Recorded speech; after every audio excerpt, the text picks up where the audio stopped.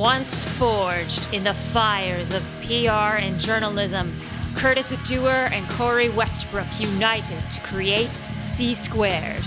Now, on our podcast, we interview musicians and other industry professionals to give you an inside look on how to take your music to the next level.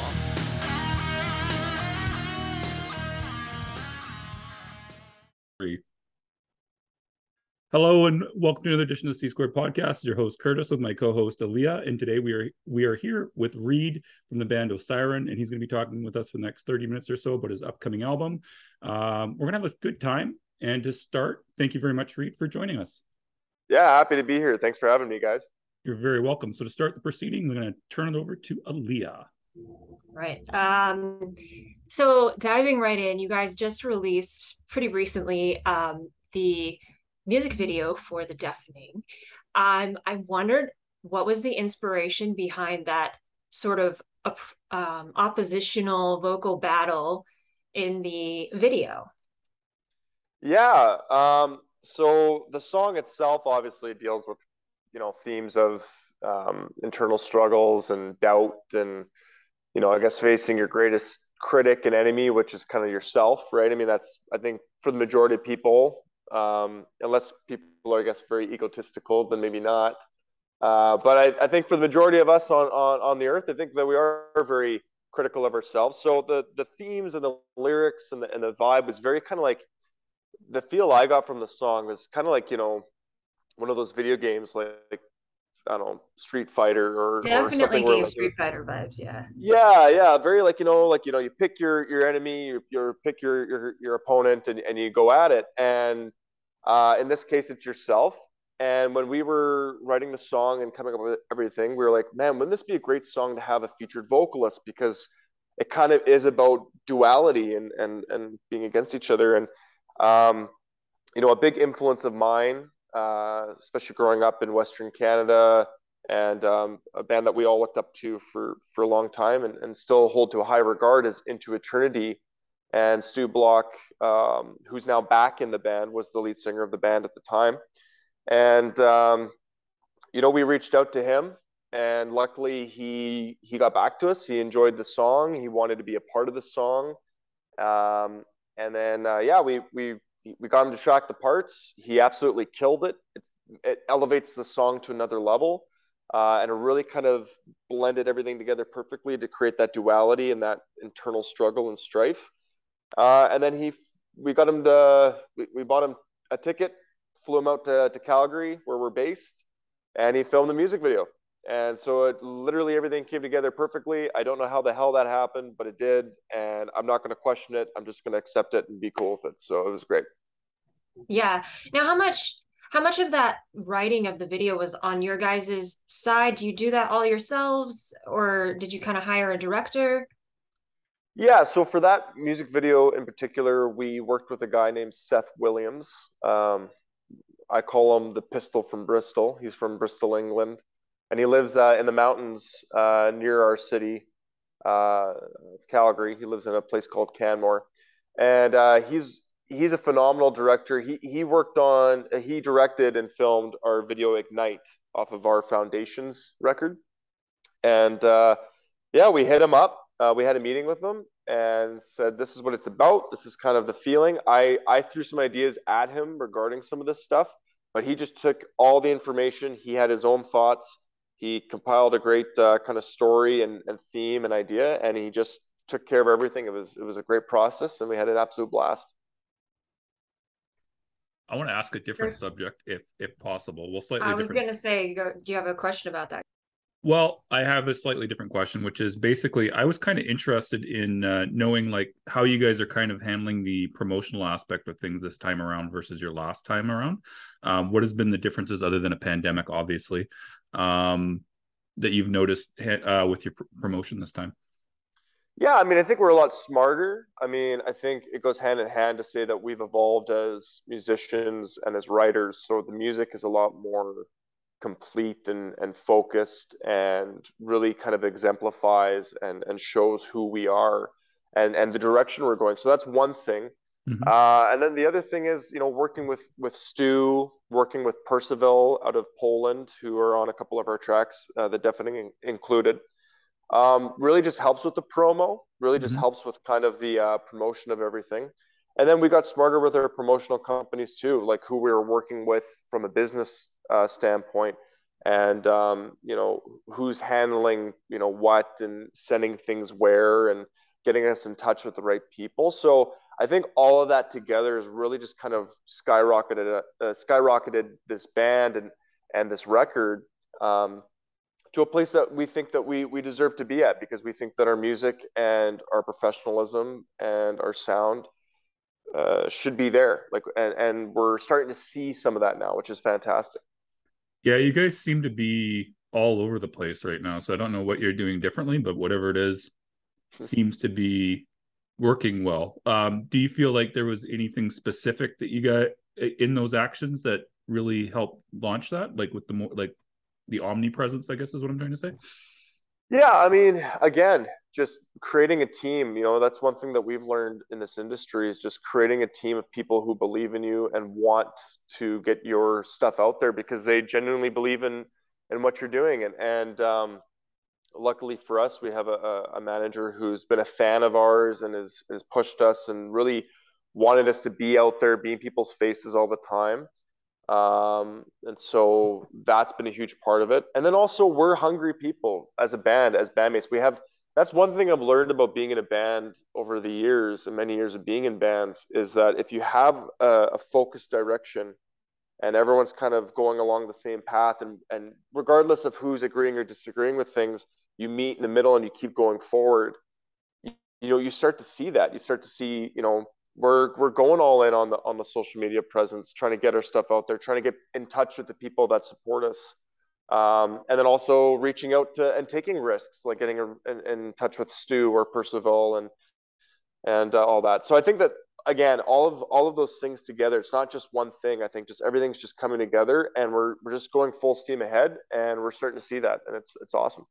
Fair. And I got one more kind of follow-up-ish question before Leah goes into her next bit, which is basically how would you suggest that bands should get in touch with people like, for example, Stu? Like if you're looking to get a good guest musician on an album, how would you suggest they go about it without coming across as being a douchebag or anything like that? Because obviously you're going to be, most people want to reach out to someone more successful than them and has been around for a long time. So what is the right approach in your opinion?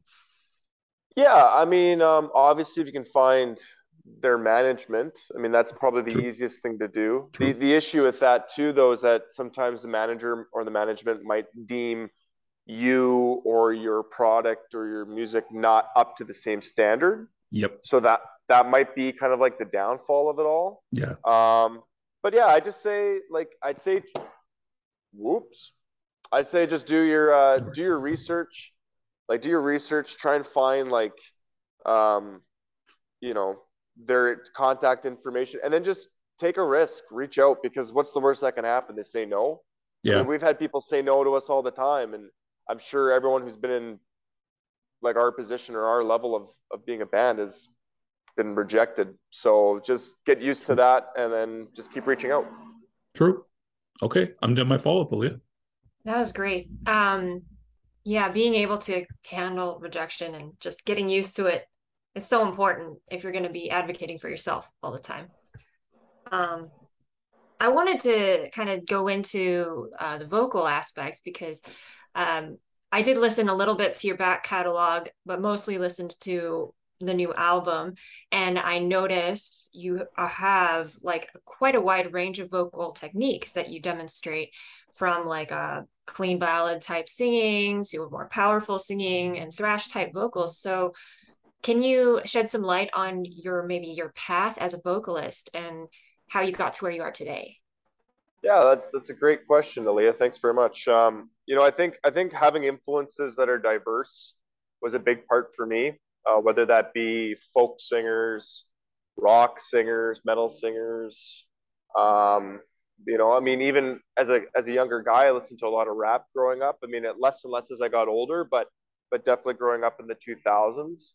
Um, and even some pop too. But I think the thing for me was listening to certain artists and singers and seeing if I could emulate it to begin with, and then just finding styles and genres that I was like, I want to be able to do that. I really want to be able to do the exact same thing, like a Stu Block, or like a Benji Webb from Skindred, or like a Daniel Hyman from Lost Horizon, or like some of these more like maybe not like the Bruce Dickinsons and Halfords and M Shadows and David Draymonds, but the guys who are super incredibly talented, that maybe don't aren't up at that same echelon or level. And so for me, I think the path to kind of allude back to your question, um, was I think I was doing some things wrong as a younger vocalist when it came to different styles, and I just focused in on my clean voice and trying to perfect my tone, my presence, how I was singing, how I was feeling, because feeling is a huge part of it. And then once I kind of felt like I'd gotten a hold of that and really found my voice that way, I felt a lot more free and open to explore the rest of the genres and styles that I've always been wanting to do and sing. And I'm still learning and I'm still trying new things. And I think that's going to show on future records that I'm a part of. Is it's always going to be me pushing myself to see where I can take my voice and what I can do. I want to jump back in with another promotional question. I'm sorry, Aaliyah's the musician out of the two of us, as you can probably tell. So I was curious, like, you guys are currently selling CD and cassette for the new album. Is that correct, or did I miss vinyl? Yeah. No, I believe that's it. Okay. No vinyl as of right now, but the goal would be eventually, hopefully, to get some vinyl out there for sure. Cool. What brought the decision to do tape? I've heard a lot of differing opinions from bands on why they are doing tapes or why they aren't doing tapes. So I just kind of want to hear your viewpoint on it and why you guys did that. No, I think it's a cool niche thing that's come back. I mean, I think you can also say too that when it comes to merch, especially something like CDs, like over the last 10 years that have become less and less, prominent and more obsolete within Mm-hmm. how we indulge and listen to music. Um, I think like the fact that vinyl's come back, and I'm a vinyl collector myself, and I love vinyl, and there's a lot of people that are into thrash, a lot of people that are into underground music, kind of throwing it back to the 80s, that want to get into cassettes. So I think it's more of we're trying to give different avenues and different ways for people to indulge in our music, because the music is the art, but the medium of which you listen to it or indulge in it is varied, and there's so many different ways to do it. So why not try and utilize everything that's out there? Totally. Is this your first time doing a tape, or you done it before? No, I think we did do a special promo, like a special promo tape. Like I can't remember if it was for Foundations or King's Band. I know we've had it for sale at merch though. Fair. So it's not our first time, but I think this is where we're really trying to actually present it as like, hey, this is available versus just like a promo thing or like an Yeah. extra fun thing. Yeah. So, Yeah, no, I get it. And then one final, well, not final, because I'm sure I'm going to have more later. But another question is just in terms of your sales, do you guys normally get more CDs nowadays, or is it digital? I've been hearing different things from bands lately. uh, well, I mean, I guess we see more of the CDs in general because it's a physical thing that we're shipping out. Yeah, But in regards to streaming or downloading, I mean, if you were to look at it from that aspect, if we were to combine both, I don't know. I assume that there's a lot more streams and downloads than there are CDs in general. But fair. we see a lot of CDs. But I mean, like we're in the middle of shipping out a bunch of shit right now. So I mean, I'm seeing it. Like I can go on our email and I can see all the orders and stuff. But um, yeah, I'd say that you know again, it's another way for people to support us, and it's another way for people to indulge. So I'd say probably more online, like streaming and downloading Fair. combined. Yeah, yeah. Combined. Yeah. Actually, I do have one more follow-up on this. I'm really sorry, Leah. Which is Apologize. Fine. uh why do you think CDs have kind of fallen out of favor in general? Uh, well, I mean, I think we've become less about like we're trying to have everything condensed into one platform. We've always been trying to do that as humans, trying to simplify everything, bring everything together, make it smaller. So the fact that everything's on your phone now, why the hell do you need a CD? I mean, I think if you're looking at indulging into a specific art, or in this case, music, depending on what you want to get from that. I mean, like for me, I was buying CDs up until about a year and a half ago, like nonstop, Yeah. to support the artists and to have, like, the lyrics and everything there that I can see. But I've also been buying vinyl, and then eventually, once I got into streaming music like YouTube Music, which I prefer, in my opinion, is a Same. better streaming service. Same. Yeah. 100% better. Yeah. Because fuck those ads, right? Like Exactly. so stupid, right? So Yeah. stupid. Yeah. But anyway, yeah, like for me, I still get vinyl, and I think that like vinyl maybe has become more of like, if I'm going to have something physical to listen to music on, I'm going to do something that's tangible, and it's something that I can see the the needle go around the vinyl, and I can hold a bigger piece of art, and I can be a lot more a part of the physical process of that music. Mm-hmm. Versus CD, it's digital. So if we're digital, why aren't we just doing it on our phones? I mean, I Yep. think that's kind of the concept of it, is like, what would you rather have? Buy a bunch of CDs and listen to it digitally, or just have it all on your phone and have even more of that music? So I think that's why CDs have just decreased and vinyl's Yep. gone up, I think. Fair enough. Over to you, Leah. Do you have plans to, or did I miss perhaps any of your releases coming out on vinyl? Yes. So we would like to eventually release this record on vinyl. As of right now, there hasn't been a big demand for it. Now, granted, we haven't necessarily pushed that as much as we should have so far, at least. But if there's enough demand for it, we will definitely do it, because, again, for me, just being a person that collects vinyl, I think that's such a great way to indulge into a band and into their art. So, I mean, I'd like to, hopefully in the next year, with this record at least. Yeah, I wanted to ask about, I mentioned this before we started recording, the instrumentation. I think my favorite track on the album actually is the eponymous song, Momentous. I think it just does everything that a long song needs to do to keep people's attention. It has a lot of movement and a lot of different sections. Um, Personally, I wanted to ask a little bit about the folk instrumentation and the vocals at the beginning. Are those actual vocalists, or is it 100%. what Yeah, are everything they you hear saying there there? is authentic. Everything you hear there is authentic. That's from Percival. They're the Polish folk based band. Um, and they did music for the video games, The Witcher 3. Like they're getting up there, eh? Like they got a good fan base, and have had some great success over the last decade. So everything you hear there is genuine. That is them.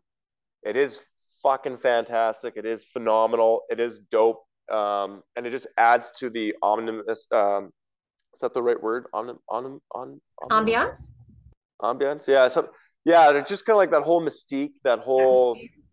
yeah, the atmosphere, everything like that. Like it's just, it really just elevated that song, because they do play throughout that track as well in different sections, different moments, but that intro really just sucks you in, and then it just brings you right into what we do in the band, and what we're able to contribute. So it was awesome. And was there other instrumentation throughout the album that wasn't them, or were they handling pretty much the non-metal instrumentation?